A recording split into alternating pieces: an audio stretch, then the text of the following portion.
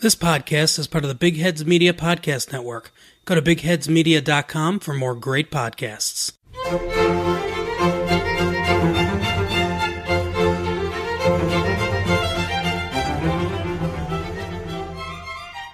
Hello, gentle listeners. We wanted to... Hold on. Something's wrong. Yeah, that's better. Hey, and welcome to this episode of the Dear World Love History Podcast. Where the history is wacky, and so are we. You're hanging out with the outlandish historians, Adrian. And Renee. So sit back, relax, maybe take some notes. She's kidding. And enjoy this crazy time travel thing we do.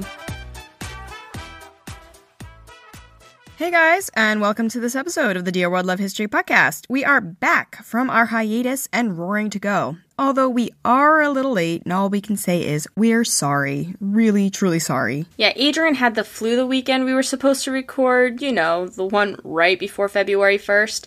Since she was coughing every time she laughed, or talked, or breathed, or moved, we kind of had to put it off. So here we finally are. Yeah, it was fun times, guys. Fun times. And I'm still, 2 weeks later, still kind of sick. The cough is not going away. It's super fun. But now we are diving headfirst into the Salem witch trials and everything that goes with it. The who, the why, the what the fuck happened. We're covering it all. And this one is going to be a 3-part miniseries. All right, this episode features promos from History of the Atlantic World and the Psyched podcast, which are at the end of the episode. And if you're enjoying the podcast and the topics we cover, please rate and review the podcast on iTunes or wherever you listen. And if there's anything you want us to cover, just let us know. You can always email us at hello@dearworldlovehistory.com or follow us on Twitter at Dear Historians or Instagram and or Facebook at Outlandish Historians. And now, it's time to head on back to Salem Village, Massachusetts Bay Colony, 1692. So let's set the scene. We're talking witch hunts, people. Before Salem Village, witch hunts were a thing that had been happening in Europe for centuries. Salem doesn't even take the cake for the worst witch hunt in history, but for some reason, it is there is a reason. It was one of the blackest marks in American history. What a way to start things off. All right, unlike the Salem trials, the witch hunts of Europe, Scotland, and England ended with thousands dead. The worst of the worst definitely took place in Europe. Between 1400 and 1775, about 50,000 people lost their lives. Twice that number were accused and put on trial. Between 1645 and 1647, that's 2 years, over 100 people were killed after they were declared witches in East Anglia and England. That was out of 250 who were accused. In 1626, about 2,000 people died as a result of a 10-year-long witch hunt in the German electorate of Cologne. Between 1710 and 1750, 800-ish people were killed in Hungary. In comparison, 25 people died as a result of the Salem witch trials, which lasted over 1 year. Not a lot of deaths in the grand scheme of things, right? Now, in terms of numbers, it's almost nothing, obviously, compared to the number of deaths in Europe and Britain. So what makes Salem one of the most revisited witch hunts in history? Why do we keep talking about it and studying it, this one singular event? Because it's so singular, because it's so small. Thousands of people, we look at them as numbers. We shouldn't, but unfortunately we do. Now, some of those names we just don't have, but 25 people, we can get to know them. Their history, who they were as people, how they lived, their community, and the hole left behind by their loss, how it affected their loved ones, and how it shaped a population and the area they lived in. This is the story of Salem Village and its surrounding towns, its inhabitants, and most importantly, the story of the innocent people who were cried out on and accused of being witches, some of whom paid the ultimate price. The population of Salem Village, of quite a bit of Massachusetts really, were Puritans, a sect of Protestantism that thought Henry VIII's Reformation wasn't Reformation-y enough. For them, Anglicanism still looked kind of like Catholicism, which meant that they weren't fans of either. Still too much nonsense for their taste. Puritanism smelled more like Calvinism, another sect of Protestantism.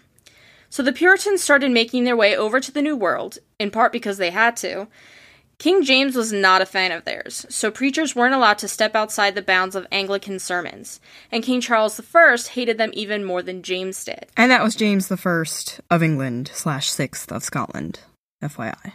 Who is the son of Mary, Queen of Scots. Yeah. It's super fun. Yeah. You know, that two-part thing we did on Mary Queen of Scots. Anyway, moving on. All right, so the Great Migration, what it's called, began, with John Winthrop taking the reins. So long, England, time for something new. Unlike other settlers looking for a brand new lease on life, the Puritans had a doom and gloom outlook on the world. In their minds, there weren't really any gray areas. An individual was either good or evil. Like Calvinism, they believed in the idea of predestination. Every single person ever conceived had their destiny mapped out for them before they were even born. And not the you will do great things sort of destiny, or you're destined to be a chimney sweep destiny. Nah. For them, destiny was all about where they went when they died. Heaven or hell. No matter what people did or how amazing a life they lived, it wouldn't change that fact. But it didn't mean that they could run wild and be footloose and fancy-free. People still had to live their lives according to the Bible, even if fiery damnation was their end reward. The lucky few who were destined for heaven would just naturally live excellent Christian lives. It was a Puritan's duty, in fact, to read the Bible and adhere to its teachings, and attend sermons. Anything and everything that happened in the world was because God was either happy with the Puritans or pissed off at their antics. Things were going well, God was happy. Cattle died, God was pissed. As for the colony itself, the colony charter was given to Massachusetts in 1629. They then lost it in 1684 because the colony and King Charles II did not get along. So things were a little tense between the Massachusetts Bay Colony and the mother country, because the charter basically allowed the colony to have their own way, to govern themselves, to operate without Britain standing over their shoulder, watching every single move. Since there were so many Puritans, the main religion of Massachusetts was naturally Puritanism. Everyone who lived in the colony had to show up at Puritan sermons, and the community had to pay for the minister. Didn't matter if they were Puritans or not. Super tolerant place to live, right? Not really, right? But Puritans weren't all doom and gloom, we'll give them that. Sometimes they even knew how to party. They didn't always wear the Hollywood version of Puritan clothing, and by that I mean it wasn't always 50 shades of black and gray. They wore more than black, as in actual colors, and though it may sound like it, they weren't constantly making disapproving frowny faces at everything. They actually laughed at things, told jokes even, within reason of course, and drank some form of alcohol when they ate. Going to the tavern was okay. Getting drunk wasn't. It was an everything in moderation kind of thing. Sex with someone you're not married to? Haha, really bad. Fucking forget about it. Don't even think about it, okay? Sex with your spouse? Sex it up, friends. Got approved. Just don't do it in public. They didn't celebrate the typical Christian holidays people today love and are familiar with, like Christmas, but they loved themselves a good harvest. Those party animals. And their love of the finer things in life came out in their household furnishings. Some of the things we read made us picture these strange, haphazard antique shop-looking homes. They loved fancy woods, vibrant colors others might avoid, and chair seats that looked like they were stolen from a Turkish sultan. So Puritan life may not have been all fun and games, but at least it wasn't the drabbest existence known to mankind. Now, it's time to talk all things Salem. Yeah, buddy, we're finally there. But a bit of background first. So Salem was actually a pretty big chunk of land way back when. It used to cover what is now Peabody, Danvers, Marblehead, Middleton, Beverly, Manchester, Wenham, Topsfield, Swampscott, and the city of Salem. This area was made up of a combination of farms and a centralized village with a meeting house in the middle of it all. Now, these villages meant people could go about their daily lives while still living in a community close to a place of worship, and a village was much easier to defend than the open countryside, so big plus there. But then in the 1650s and 1660s, Salem started making more money off of trade than farming, so the farms were sold to dudes who actually, wanted to be farmers. The residents of the farming area, known as Salem Village, were beholden to Salem Town's whims and its meeting house. Alright, so Salem Village wanted to be its own independent town. Salem Town, on the other hand, said, no. Can we have our own minister? No. Can we have our own meeting house? No. So back and forth they went until Salem Town finally gave them the green light for both in 1672. But wait, that didn't mean they had autonomy from Salem Town. Salem Town still held all the power. Salem Village went through quite a few ministers before Samuel Parris came on the scene. Parris was the guy preaching from the pulpit during the Salem witch trials. We'll get to him in a little bit. The first minister the village hired was James Bailey. He lasted from 1673 until 1680, when Nathaniel Putnam and his friends got their way, as usual, and forced him to hit the road. The Reverend George Burroughs came on the scene in 1680. He had graduated from Harvard in 1670. Before Salem Village, Burroughs was keeping the faith alive in Falmouth, Maine, until 1676, when King Philip's War chased everybody out. Now, King Philip's War was a series of battles fought between the Native Americans of the New England area and the New England colonists and their Native American allies. It lasted from 1675 to 1678. Luckily for Burroughs, the people of Salem Village wanted to build a parsonage for him to live in. But then, about a year later, Burroughs also got out of Dodge after the village committee, the dudes in charge of running things, decided they didn't feel like paying him anymore. So he did the only thing he could. No payment, no minister, done. But then he came back on May 3rd, 1683 to get all his accounts in order. And another Putnam, this time one Captain John Putnam, threw a temper tantrum. "Arrest that man! He owes me money!" Johnny Boy got his way. Poor Reverend Burroughs was arrested, but things were settled out of court. And off he went again, back to Falmouth, Maine. Remember this guy. He's important later on. Then came Deodat Lawson in February 1684. This guy had attended Cambridge in his native England before heading to New England in the 1670s. And by 1688-ish, Lawson was also gone, after an interesting game of tug-of-war between two factions of Salem Village. One wanted the village to have a church and Lawson to be fully ordained, the other did not. Now, Salem Town told both sides to pipe the fuck down.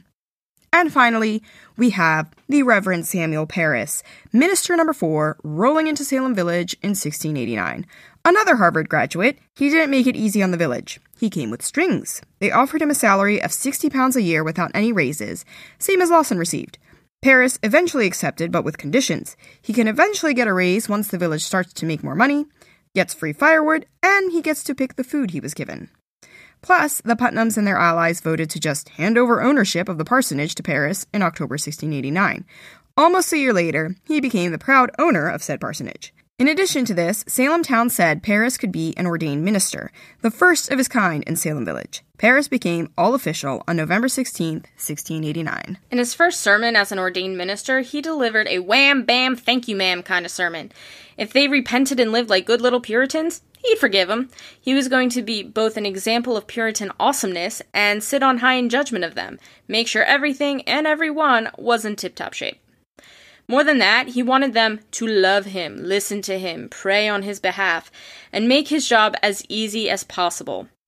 And they had to knock their shit off and stop their bickering and pissing matches.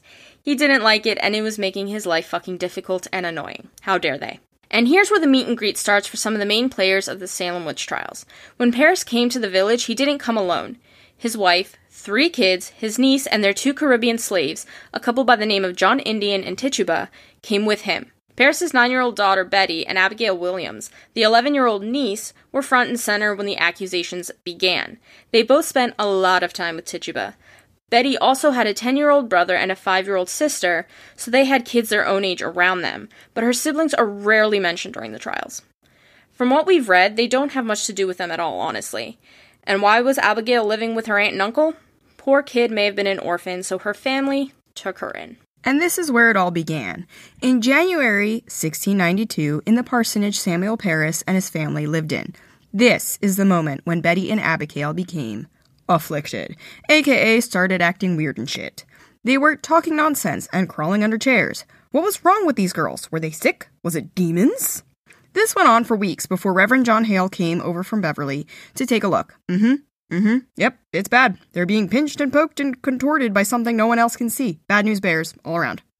The girls' fits went on, became more violent and contortionisty. Sometimes they were vomiting words nonstop. Other times they were sitting around staring off into space. By the end of February, Parris had a light bulb moment. What if it's witches? The gasp! Mary Sibley came up with the harebrained idea of a witch cake, which was then fed to the dog, and in some strange, magical way, the dog would somehow unveil who was doing these evil things to Abigail and Betty. Was he supposed to just blurt it out, write it down? And get this, the secret ingredient in this rye bread loaf. Betty and Abigail's pee. Yes, you heard that right. Pee. That poor fucking dog. Mary Sibley got a very, very public verbal smack for her efforts from Parris. Magic was magic, didn't matter if it was being used for good or for bad. The devil was behind it all. But I mean, the witch cake wasn't really needed anyway. Eventually, Betty and Abigail named Tituba as their witchy torturer. Poor Tituba was the first to be accused of witchcraft. The first who apparently had nothing better to do than torment little Puritan girls with her spirit. Did she bake the witch cake? Sure. Was she a witch? Tituba said no. At this point, it was only Abigail and Betty who were having strange fits. At first. Next up on the docket were Ann Putnam, daughter of Thomas Putnam and Anne Carr Putnam. She was 12 and lived about a mile away. There was also Elizabeth Hubbard, a 17-year-old who lived with her aunt and uncle, Mary and Dr. William Griggs, right outside of Salem Village. Elizabeth was actually employed by her aunt as a maid. Anne and Elizabeth were also being tortured by witches. It was slowly becoming an epidemic. According to Anne, Sarah Good suddenly decided she needed to pinch her and convert her to Satanism. As for Elizabeth, Sarah Good may have had her eye on Elizabeth, but it was Sarah Osborne who decided Elizabeth was the perfect victim. Next, Mary Walcott and Mercy Lewis joined in the fun. What's a party without screaming, writhing miners? They, along with Ann Putnam and Elizabeth Hubbard, claimed to have gone blind and deaf. It's a shame they didn't also go mute. But that would have been way too convenient. So what were they screaming about? Tituba, of course. The woman was causing the girls pain. Tituba staunchly denied this. Who? Her? Not a chance. She was completely innocent. She refused to confess, even when she was beaten. Unfortunately, everyone has their breaking point. So yeah, she admitted it. She was a witch. But wait, that wasn't enough for Paris. There had to be other witches, so obviously he wanted Tituba to give them up. This time, though, Tituba stayed mum. But that didn't hinder things for a second. Sarah Good and Sarah Osborne already fit the bill. They fell under the umbrella of the stereotypical idea of a witch. Basically, they weren't demure and submissive to the menfolk. They weren't young spring chickens. They said whatever they wanted to say and weren't about to win any popularity contests. Let's officially meet Sarah Good. After her father committed suicide and her mother married a man who made sure Sarah never saw a penny of the money left to her, she ended up married to a lazy bum and eventually ended up with a bunch of kids she couldn't feed. The only way she could was by relying on the kindness of others. But the problem was, Sarah didn't do kindness. Okay? She was super rude about the whole thing. There she was, literally begging for food, and when people said no, she might as well have given them the middle finger. Then there was Sarah Osborne. She had scandal written all over her. She was, once upon a time, married to a guy who was super well off, owned lots of farmland. But when he died, she bought herself an indentured servant by the name of Alexander Osborne, and then married the dude a bit later. So is that scandalous? Not so much. Until you take into account that pretty much everyone believed they were having sex before they got married. Big no-no. As in, sexy time before the vows, 15 lashes each sort of no-no. This is where the dominoes really start to fall. Jonathan Corwin and John Hathorne, the local magistrates, showed up on February 29th to start examinations on the 3 already accused witches, Tituba, Good, and Osborne. Corwin and Hathorne weren't really lawyers. They were rich men who usually only had to deal with small crimes. Witches were definitely a first for them. They grabbed the bull by the horns, as they say, and decided to get shit done. The first thing they did when they arrived was issue arrest warrants for Tituba, Good, and Osborne. Examinations would begin the very next day, March 1st, at 10 a.m., at Ingersoll's Ordinary, a local tavern. When the time finally came for the examinations to start, everyone had to be moved to a larger location since way too many people were showing up to watch how things unfolded. Honestly, when you think about it, in a society where Paris is shoving strict piety down everyone's throat, this was probably the most excitement they'd seen in a long time. So a huge turnout shouldn't have come as a surprise. Disgusting? Yes. Surprising? Probably not. Not to mention the fact that human beings were notorious for showing up to watch the suffering of others over the centuries, be it trials or executions. Once everyone was settled, Sarah Good was the first of the accused to take the stand. Lucky her. As we mentioned previously, the magistrates in charge were John Hathorne and Jonathan Corwin. When it came to the questioning, Hathorne took the reins and went full speed ahead. Slow and steady wins the race? Nah. As Good stood there answering their questions, there was only one way the examination was going to end. You know the saying, innocent until proven guilty, right? Well, this situation was more like guilty until we can really prove you're guilty. Not fair. At all, but there it is. It didn't matter how many times Sarah Good said she wasn't a witch, wasn't working with the devil, or torturing the kids. Hathorne continued beating her over the head with question after question, trying to get her to confess. It wasn't until Ann Putnam Jr., Elizabeth Hubbard, Abigail Williams, and Betty Paris had conveniently timed fits that everything went to Shit. The magistrates had confirmation. Sarah Good was definitely one of the witches. Sarah was still very much on the no train. She was definitely not a witch. The more Good said no, the louder the girls got. Unfortunately, Good eventually named Sarah Osborne as the witch causing all the ruckus. It took some prying on Hathorne's part, but he did get it out of her. Naming others would eventually become the norm for these trials. When Good left the stand, Hathorne questioned her husband, William Good. His testimony was super weird. One moment he was crying, saying his wife couldn't possibly be a witch, even though she wasn't necessarily the kindest and most patient person. But then he turned around and said she was evil. And that was all. Nothing else was really needed. Good would stay in custody until an official trial was held. That's right, guys. This wasn't even the actual trial. These were only the examinations meant to determine if someone would stand trial. But let's be honest. It was the trial before the trial. Sarah Osborne was the next to be questioned. The questions Hathorne asked were pretty much the same. Why did you do this thing? I didn't. When did you start doing this thing? I'm not doing anything. Confess your guilt. But I'm not guilty. And so on. Until Hathorne mentioned that Good threw Osborne under the bus. Even then, Osborne got cheeky. How was she supposed to know what the devil was up to when he was walking around wearing her face? Too bad for Osborne, the girl stood up and pretty much said, "Yep, that's the one. It's her. She did it. She's the witch." Cue the screaming and flailing. Osborne, instead of naming someone else as the witch, claimed she was likely the victim of witchcraft rather than the one practicing it. After all, this one time, an Indian appeared in one of her dreams and pinched her. Just the one time, though. But then there was the issue of her hearing voices, and just like in the wizarding world, hearing voices was bad news bears. This voice told her to stop going to services, but Osborne refused to listen. Of course she was going to go to services. However, according to Paris, Osborne hadn't been to a sermon in ages because she was sick. And by ages, we mean a little over a year. All this added up to her guilt. Boom. Osborne, like Good, would be held for trial. The final woman to be brought in was Tituba, the first to be accused. Unlike with Sarah Good and Sarah Osborne, who didn't cause the girls to flip a shit when they first got there, it was completely different this time. As soon as Tituba entered the meeting house, stepped a toe in, alright? The girls started freaking the fuck out. Being in the same room was more than enough to let the madness begin. Tituba's examination didn't follow the same pattern as Good or Osborne's.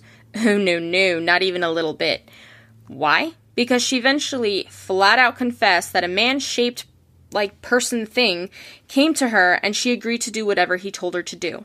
Did that include outing the other witches in the area? Who knows? You'd think that wouldn't be part of Satan's plan, but that's what she did. She confessed that not only herself, but Good, Osborne, and 3 others from Boston were the ones behind Anne, Elizabeth, Betty, and Abigail's torments. She didn't want to hurt the girls, but the devil made her do it. I mean, honestly. She gave in to him. What else was she supposed to do? But she was really, really sorry about everything. What's interesting to note is that while the girls were still convulsing while Tituba denied her guilt, they stopped as soon as Tituba confessed.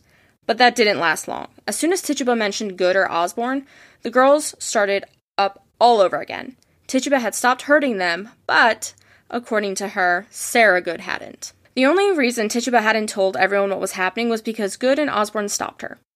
They used their magic to bind her, apparently. They forced Tituba to fly with them, on a broom, to Ann Putnam so they could torture her. It was all very Sabrina the Teenage Witch. You know, if Sabrina was a sadist. So Tituba's examination was spread out over a couple of days.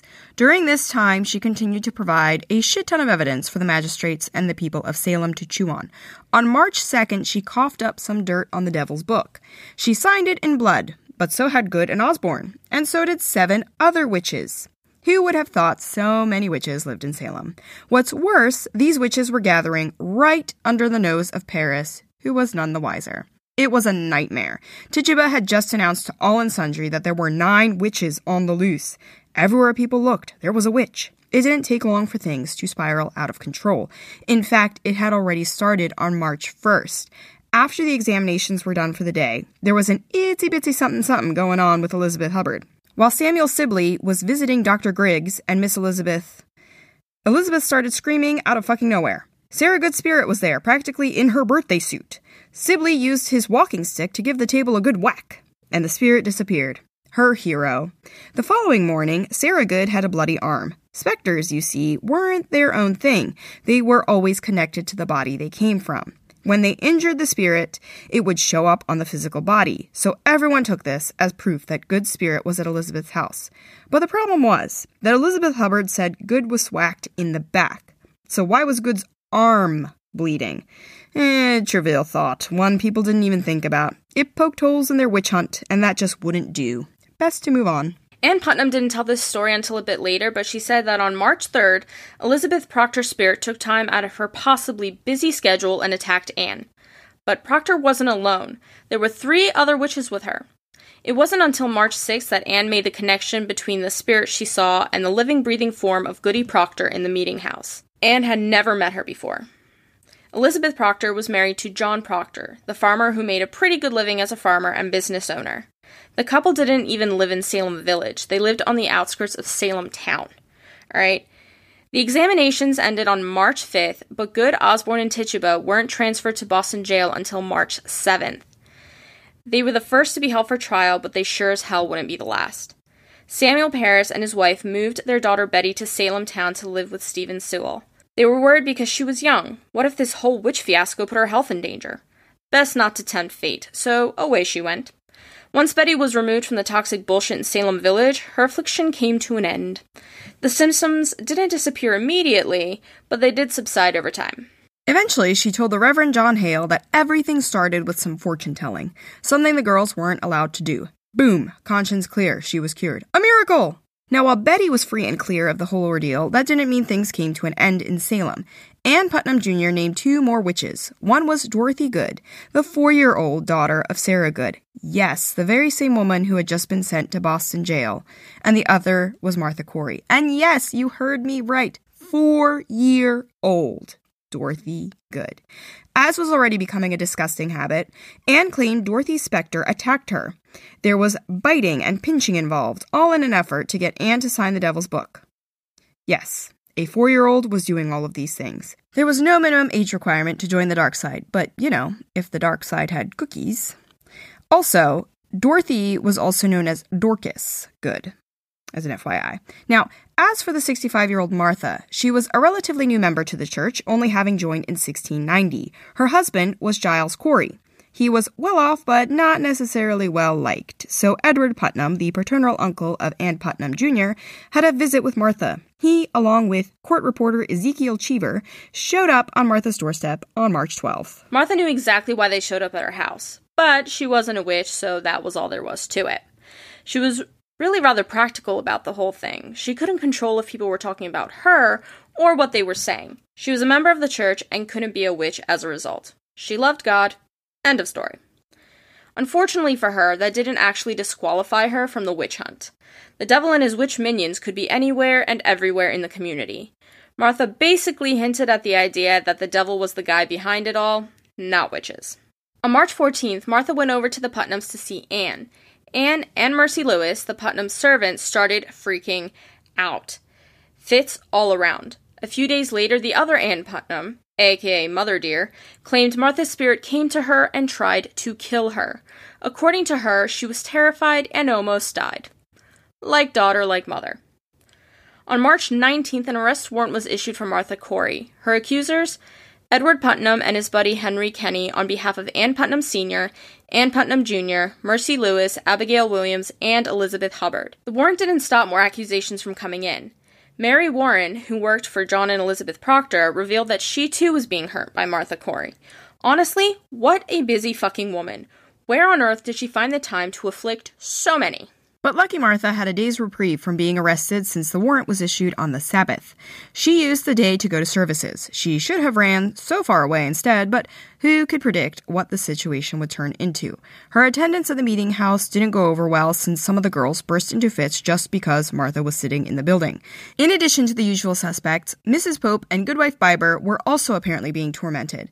Abigail Williams claimed Martha was sitting on a pew with her familiar gnawing on her witch's mark. On March 20th, her examination began. Hathorne asked her the same exact questions Good and Osborne were asked. Why did you do this? What did these people ever do to you? Confess your sins! All Martha wanted to do was pray. Hathorn wouldn't let her, so she was left with her only other option, repeatedly insisting that she was innocent and a God-fearing woman. And then she said a prayer anyway. Good for you, Martha. Not sure if she intended it that way, but that was the biggest fuck you to Hathorn and everyone watching events unfold. Even her husband, okay? This is just crazy to me. Even her husband, Giles Corey, spoke against her. He couldn't pray properly whenever she was around. Their animals got sick, then they got better. He never outright said she was a witch, but come the fuck on. What else was everyone going to think after hearing from him? And again, Hathorn came at Martha. She swore up and down that she was innocent. No matter how many times Hathorn told her to confess, she wouldn't. While this was going on, the girls were, of course, in fine form, screaming in the background. Mrs. Pope even threw her muff at Martha, the thing that was supposed to keep her hands warm, and missed. Okay then, take two. She then threw her shoe at Martha, which smacked her in the head. Poor Martha Corey never stood a chance in front of those people. I mean, honestly. And Hathorn didn't stop it from happening. Mob mentality, man, okay? Since Martha refused to lie and say she was a witch, off to Salem prison she went. The next person accused was Rebecca Nurse, which should come as a shock to the village since she was considered the epitome, okay, of all that was good. Literally, this unassuming and pious old woman lived with her husband, Francis, on the Townsend Bishop farm. Yeah, she was like one of the most respected matrons in the entire village. So the fact that she was accused, it's like, seriously? Everybody go home.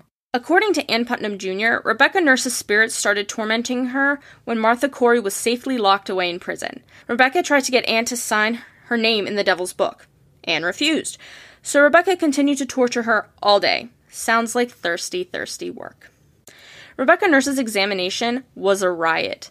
Literally, no matter what Rebecca did, the girls continued to scream and cry and wail in pain. Like Martha, she insisted she was innocent. But Hathorn asked the same questions he used on the others. Always why, and never, did you actually do these things? Rebecca reminded everyone that the week before she was holed up at home sick as a dog. But that didn't matter since her spirit could be out and about doing evil things while she sat under a blanket in front of a fire or in her bed. And when Hathorn brought up Rebecca's spirit running amok in the village, all she had to say was that, quote, "The devil may appear in my shape." And this quote is literally her own words, which we took from borrowed from A Delusion of Satan by Francis Hill. Now, the other person questioned that day was young Dorothy Good. The girls wouldn't stop screaming whenever Dorothy looked at them. This 4-year-old was quite the little witch, biting them from across the room. Such talent.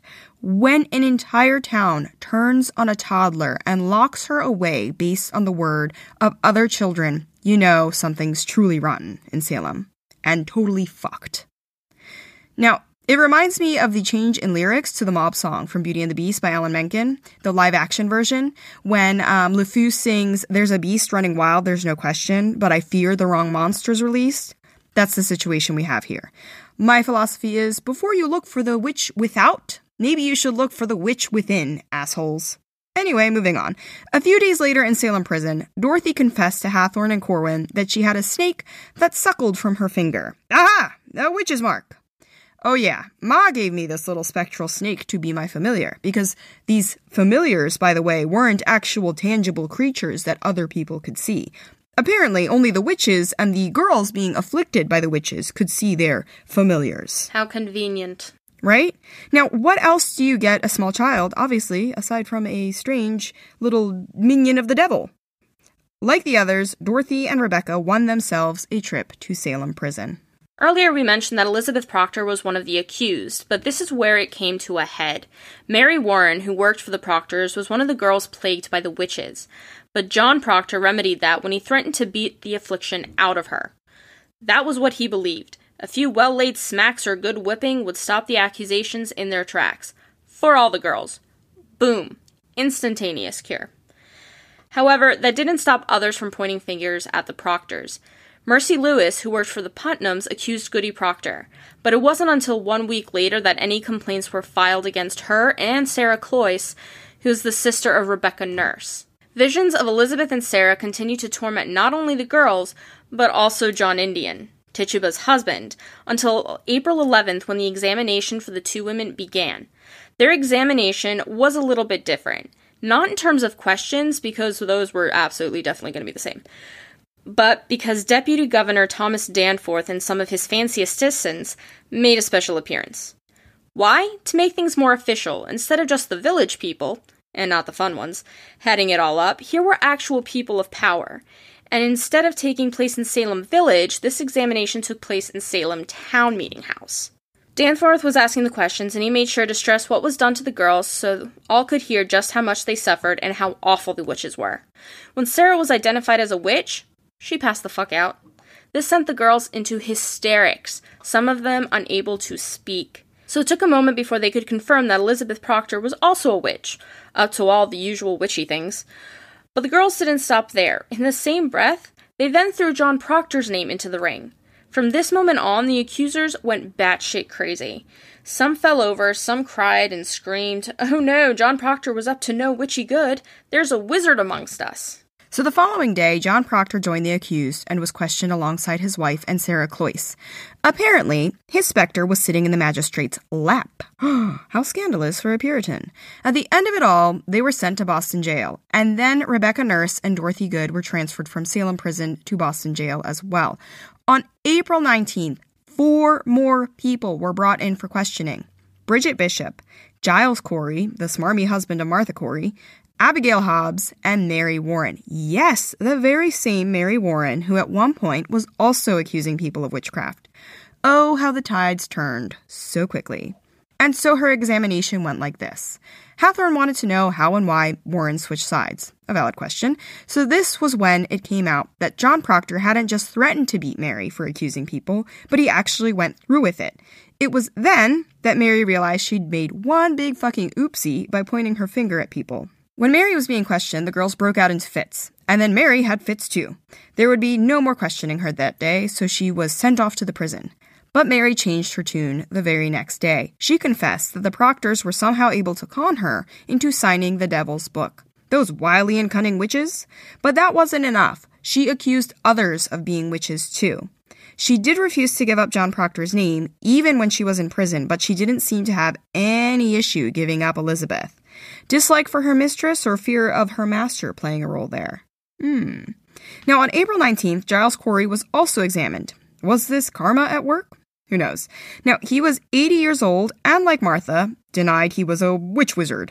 They keep using, the same witch to refer to the males as well.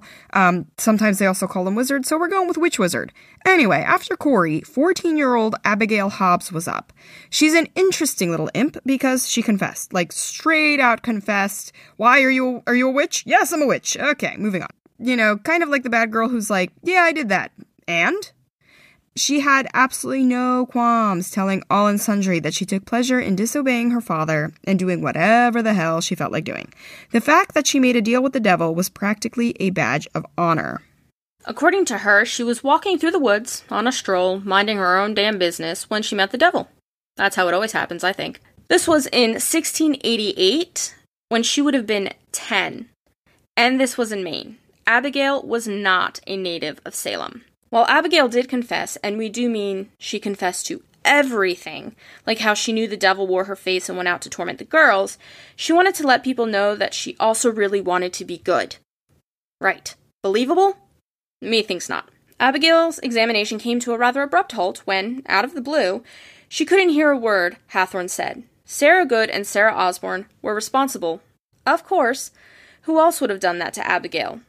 With Abigail absolutely useless, she was removed from the meeting house. Something super interesting to note is that during Abigail's confession, none of the girls were wailing or flailing or convulsing. All was quiet on the New England front. Then there was Bridget Bishop. She made a rather easy target, seeing as how she was accused of witchcraft once before. Although it ended with her declared an innocent, people had heard about it. She was known for it. So another accusation? Why the heck not? According to Richard Common and John Lauder, Bridget had some pretty kinky nighttime activities. They testified that Bridget sat on their chest, kept them pinned down, and choked them. Apparently, they didn't appreciate her attentions. Sounds like they doth protest too much to me. Quite the imagination on those two. Now, apparently, Bridget was also killing children and even killed her first husband with witchcraft. Bridget did not confess. She said she was innocent. Shock of the century, Bridget was sent off to join the rest of the accused in jail. 2 days later, Ann Putnam Jr. came face to face with 2 specters. Seriously, what a popular kid. She's meeting all the witches. This time it was Abigail Hobbs and a new player, Reverend George Burroughs. You heard that right. A reverend, but not just any reverend, the very reverend who once worked in Salem. Why did he appear with Abigail? Because both were from the Casco Bay area, obviously, so clearly they knew each other as witches. Now, George's spirit told Anne, quite gleefully, apparently, that he was a murderer. He offed his first 2 wives, but he didn't stop there. For whatever reason, he went after Deodat Lawson, killed the man's wife and kid. And all these years of getting away with these alleged crimes, now George's spirit decided it was time to shout it from the rooftops. Absolutely fascinating. What makes it even more fascinating is that George Burroughs was living in Maine. But he decided to pop over to Salem, share all his witch news. George's examination was different, okay? And they did go all the way up to Maine to arrest him and bring him back to Salem. The magistrates didn't want any of the girls screaming and getting in the way of their questions. Not at first, anyway, so George was kept away from the crowd. No riffraff to interfere.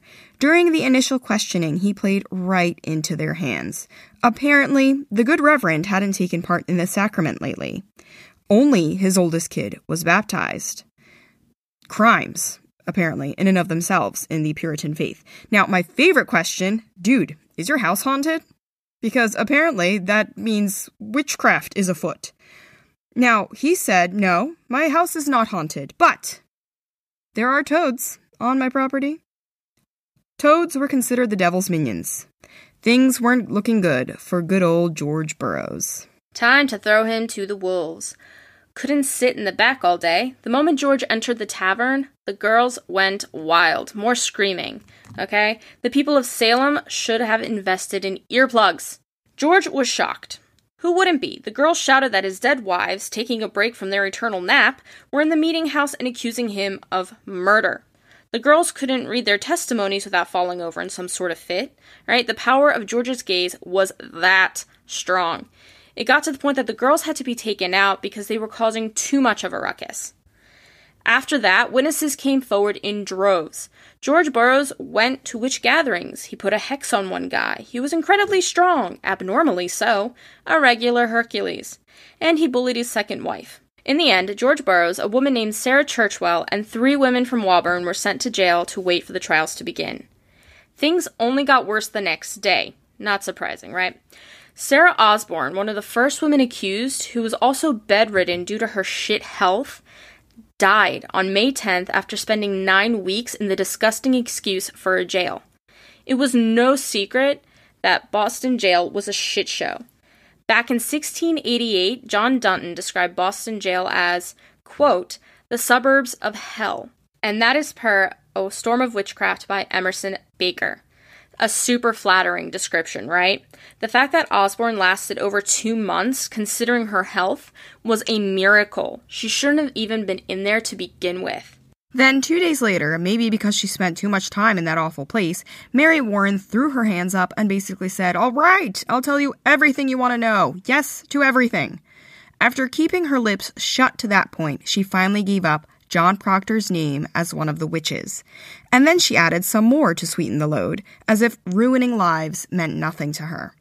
By the middle of May, thanks in part to Mary Warren, there were 36 people in total rotting in jail. The magistrates' wrists must have been killing them after writing all those warrants. Not that we care. Let's put this into perspective. 36 was the total by mid-May. Mary Warren started confessing on May 12th. So in a matter of days, the number of people in jail grew. But it wasn't all her doing. She did have some help. There were new accusers on the scene. One of them was 21-year-old Sarah Churchill. She worked for George Jacobs, an elderly fella over the age of 70. Sarah accused both George as well as his granddaughter, 16-year-old Margaret Jacobs. During George's examination on June 1st, he was quite direct. He didn't believe a lick of what the girls were saying. So get on with it already. He was innocent and there was nothing more to say. His exact words were amazing. Okay, per A Storm of Witchcraft, quote, well, burn me or hang me. I will stand in the truth of Christ. I know nothing of it. Boom. Drop the mic. Margaret, on the other hand, confessed. When you're young and scared and a big scary magistrate tells you to confess or you're going to hang, what the hell would you do? okay? Especially when the other option is admitting to being a witch and getting to live. She did what she had to do to live another day, though the cost was very high. She ended up accusing her grandfather as well as George Burroughs. We're all witches, but worry not. She had a change of heart later on and recanted the entire thing. Now, it does look like Sarah Churchill felt a bit guilty about the lies that she told regarding George and Margaret Jacobs. Little too late. She soon ran to Sarah Ingersoll, the daughter of the guy who owned Ingersoll's Tavern. Sarah Churchill was hysterical, admitting that she had done something wrong. When Sarah Ingersoll testified, she said that Sarah Churchill claimed she never saw, touched, licked, breathed on, or thereby never signed the Devil's Book. The only reason she said she'd done so was because she was too scared to tell the truth. Really healthy environment these people were living in. In the middle of all the chaos, a woman by the name of Elizabeth Cary was accused. Or rather, she was about to be accused. People had been bandying her name about, but her husband, a la-di-da kind of gent, wanted to nip that shit in the bud. Nathaniel Cary and his wife made their way from Charlestown to Salem. Reverend John Hale, someone Nathaniel knew, went back on his word, okay? Nathaniel had trusted this man, and dude just didn't care. He originally told Nathaniel that his wife would have the chance to talk to Abigail Williams about her allegations. But then, when he needed to deliver, he said that it wasn't going to happen. Hale then took the couple to Ingersoll's Tavern, where shit hit the fan. While the couple was chatting it up with John Indian, who helped out from time to time, you know, when he wasn't all booked up being tormented by specters, the girls came through the door, freaking the fuck out. Somehow, during their convulsions, they pointed their fingers at Elizabeth Cary. She was the witch. A warrant was issued for Elizabeth's arrest.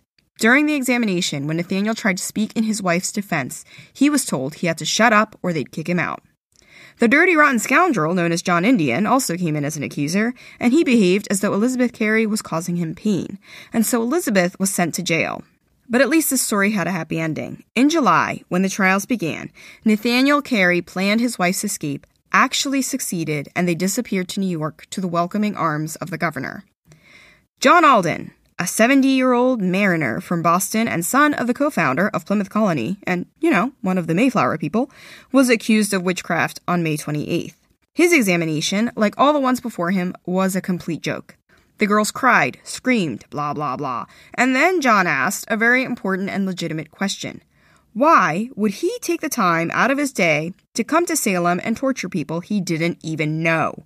No one had an answer, so that was promptly ignored. Yeah, they really weren't fans of logic and reason. Bartholomew Gedney, the third magistrate working with Hathorne and Corwin, really wanted John to confess. Why should he when he was innocent? Irrelevant. John had a reputation as a good and honest man, but that reputation was now in tatters. What makes this even worse is that Gedney actually knew Alden. It was one of those, I always liked and respected the guy, but now, well, now I see Alden for who he really is. Always knew there was something fishy. Seriously, give us a break. It's like when people find out that I speak Russian, I suddenly get outrageous exclamations of, now that you mention it, I can hear your accent! Stop it. I can hear your accent. It is very strong. No, but seriously, I just don't understand that logic. Like Elizabeth Cary, he managed to escape before the trials ever began. Unfortunately, he was caught and had to come back to Boston to face trial, but that wasn't until everything was basically over and done with. Charges dropped, he was a free man again, a lucky man, much luckier than most of the accused. Some of the others accused before the trials began were Job Tukey from Beverly, Elizabeth Howe from Topsfield, Martha Carrier from Andover, and a slave named Candy from Salem Town. The fever was spreading. Alright, so before we get into the actual trials, we're going to backtrack for just a second to explain a little bit about how the trials were conducted and who was in charge. Back on May 14th, the brand new Massachusetts governor, William Phips, arrived back in Boston from England with a new charter. Basically, all the old laws were out and new ones needed to be made, ones that made England happier. Even though the General Court could get together to start to make things happen in regards to the witch trials, they weren't set to meet until the second week of June. Considering everything that was happening in Salem and the surrounding towns, Phips didn't want to wait. So on May 27th, he established a court of Oyer and Terminer, which translates to hear and determine. When he created this court, and when he was writing to the King's Council in England, he kind of, sort of, totally left out witchcraft altogether. It was more along the lines of, there are a lot of people in jail and they need to be tried for crimes, or something. Yeah, crimes. Regarding the people who had a seat in this court, some of the names should sound familiar. Okay, the head honcho was Deputy Governor William Stoughton. The other guys were Bartholomew Gedney, John Richards, Nathaniel Saltonstall, Waite Winthrop, Samuel Sewell, John Hathorne, Jonathan Corwin, and Peter Sargent. These guys, while the creme de la creme of Massachusetts, knew squat diddly all about legal things, and by that we mean none of them had any legal schooling whatsoever. Not exactly the people you want making decisions about whether you live or die. All right, so time for a proper roll call. William Stoughton was a minister who eventually became a merchant. He went to Harvard and graduated in 1650, and then went to Oxford where he earned a master's in divinity. He was a super priest. Super preachy. Sorry, I've been really holding that in, guys. I had to get that one out. Alright, so it was all very fancy. Until now, we never knew you could get a graduate degree in divinity, honestly. We read that and we were like, oh, that's a thing? Okay, that's a thing, we'll take it. When Charles II donned the crown, Stoughton came back to Massachusetts and sided with whoever had the power. He didn't have an issue with jumping from one side of the river to the other when things looked bad politically, like when Governor Edmund Andros lost support.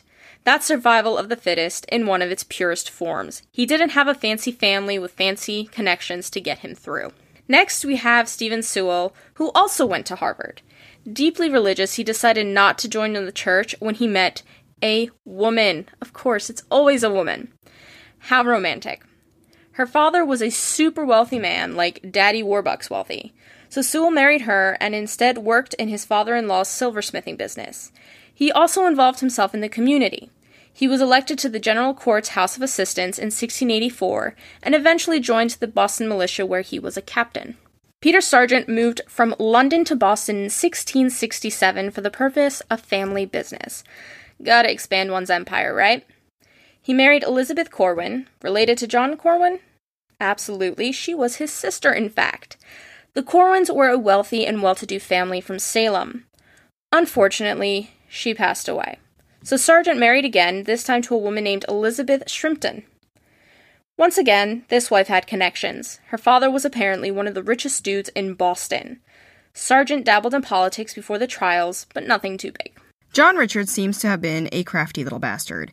He had connections to the Mather family, we'll get to them in just one hot second, through their church. Now, this connection saved his mother from being brought up on charges of witchcraft. Interesting, right? And then, when the trials were actually going on, John got married. Not just to anyone, though. He married the sister of fellow Judge Waite Winthrop, forming a connection to one of the most powerful families in the entirety of Massachusetts, which meant even more protection from witchcraft accusations. Speaking of Waite Winthrop, surprise, surprise, he also went to Harvard, but for medicine. In the end, he was a college dropout, or, what passed for medicine at that time anyway. He left after just 2 years.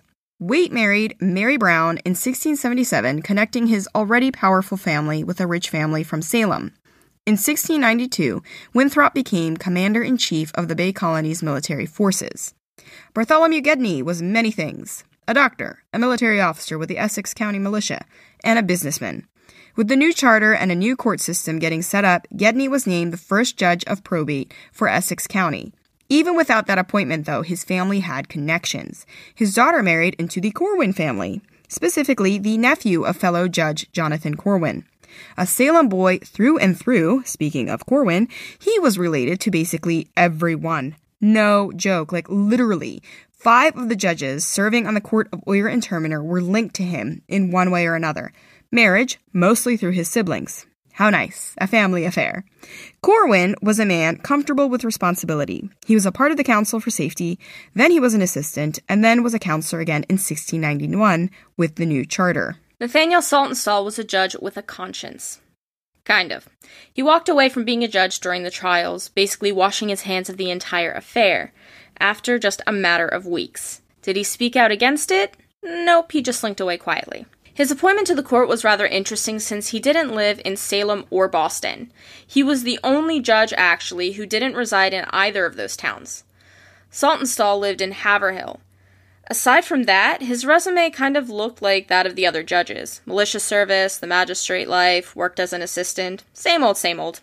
The judges all sorted out. Phipps had one last move to make before the power was completely in the hands of the Court of Oyer and Terminer. He had to decide on a prosecuting attorney, and he chose Thomas Newton. Phipps could, at this point, wash his hands, sit back with a whiskey, and watch how things unfolded. The Court of Oyer and Terminer, on the other hand, could now get down to business. Their first move was to gather a grand jury of 18 men. These men had to be free men who could vote. Now, this was an improvement on the old rules. Before the new charter, only freemen who were Puritan church members could vote. But the new charter removed the need to be a Puritan. Now they only needed to be landowning freemen. Yay, progress! The second task before the Court of Oyer and Terminer was probably the hardest. Since the new charter got rid of all the old laws, there hadn't yet been a chance for new ones to be created in their place. So they needed to decide what kind of evidence and testimonies were valid and invalid. Two forms of evidence that would be admitted during the Salem witch trials were spectral evidence and the touch test.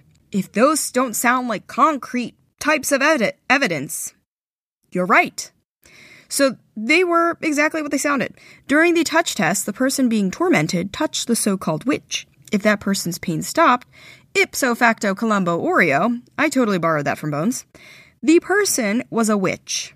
Spectral evidence went a little bit something like, their spirit came to me and hurt me, and ouch, they're awful and evil. Look at this paper cut on my finger. Which A did the deed? And they went, oh, yeah, spectral evidence, yeah, their spirit. Believable.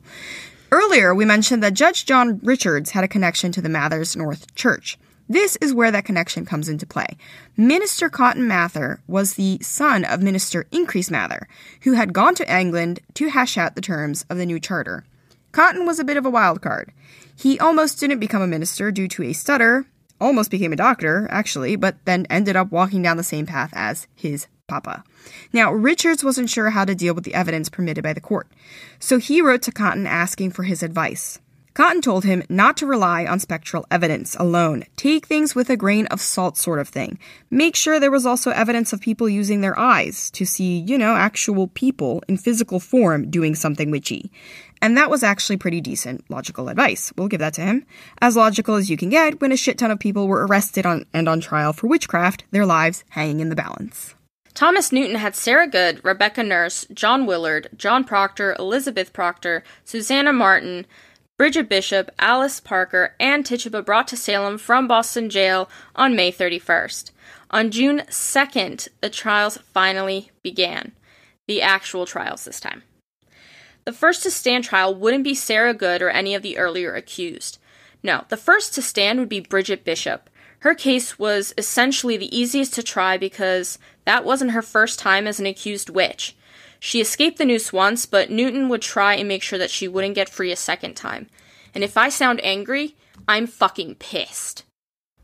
FYI. Yeah, we've been, trying to contain ourselves during this entire episode, and, if you didn't notice, it's difficult not to notice. It's a little hard for us to not be biased. Alright, so Bridget Bishop had a rather iffy past. She'd been married twice and widowed twice. Apparently, domestic violence was as common in her home as air during her second marriage. She was grumpy and unhappy and didn't pretend that life was just a bed of roses. So obviously, she was a witch. When it came time for people to share their evidence against her, it looked like Bridget was quite the busy little witchy bee. She tried to force the girls to sign the Devil's Book, even going so far as telling one of the girls she'd drown her if she didn't sign. When the girls tried to speak out, Bridget's spirit made quick work of tormenting the girls some more. Bishop should have just kept her eyes on a wall or a window or a floorboard, since whenever she looked at any of the girls who accused her, they fell down stupid. Yet, magically, when Bridget touched them, they were right as rain again. People came out of the woodwork all the way back to 20 or so years ago to stand and testify against Bridget. They said she murdered people and summoned creatures and was the witchiest witch they ever did see. It's all so very interesting when you take a look at the way people behaved. One person stepped forward, then another, and the next thing you know, the entire village and their long-dead ancestors were coming forward with stories of foul deeds. Couldn't walk more than a few steps before tripping over a witch. Then there were John and William Bly, a father and son duo who had done some work on Bishop's house back in 1685. According to them, they found puppets, aka voodoo dolls, stuffed into the cellar wall, because that's where I keep my voodoo dolls. But okay. Did they have these puppets? Nope. Were they required to show them in court? Absolutely not. The word of these two men from something they saw years ago was good enough. Cue the funeral dirge. Then, Dr. John Barton delivered the final nail in the coffin. He had looked over Bridget's body so he could find a devil's mark, also known as a witch's teat. Behold! He found one. He testified that it was between her genitals and anus. But when they went to go look again for confirmation, it was gone. No devil's mark there. That must have looked even worse. Probably evidence of black magic in their minds, and what a thing to have to suffer through. I mean, honestly, a bunch of creeps staring at every inch of her naked body so they could prove to themselves that they condemned a witch and not an innocent person. Congratulations, it was still an innocent person. Yeah, so I doubt the jury even had to deliberate when, this trial was over. But they probably did it for appearance's sake, so they could say, oh yeah, we discussed the case and all came to the same conclusion. Bridget Bishop was found guilty. Her sentence, death by hanging. 1 week later, on June 10th, poor Bridget Bishop was taken to a place that would eventually be called Gallows Hill, and her sentence was carried out. We can only hope that it was a quick death, but in all likelihood, it probably wasn't. The drop probably didn't kill her because it was a short drop instead of a long one. There wasn't enough force to break her neck, which meant that she would have been strangled by the rope until she died. A gruesome, horrific, agonizing, and drawn-out way to go. Unfortunately, her execution was only the first. Cranky or not, she didn't deserve the end she got. We hope she rests in peace. And that is the end of part 1 of the Salem trials. Guys, thanks so much for hanging out with us on this episode of the Dear World Love History podcast. We will be back with part 2 of the Salem Witch Trials miniseries on Saturday, March 7th. We're going to pick back up with the trials and take it all the way through to the end. And if you have a second, rate and review us wherever you listen. We can't express how much we appreciate hearing from you guys. And that's a wrap. Historians out. The History of the Atlantic World is a long-form history show that tells a tragic tale of conquistadors, war, slavery, and genocide. But within the tragedy of life lay the inspirational stories of revolutionaries, escaped slaves, and pirates.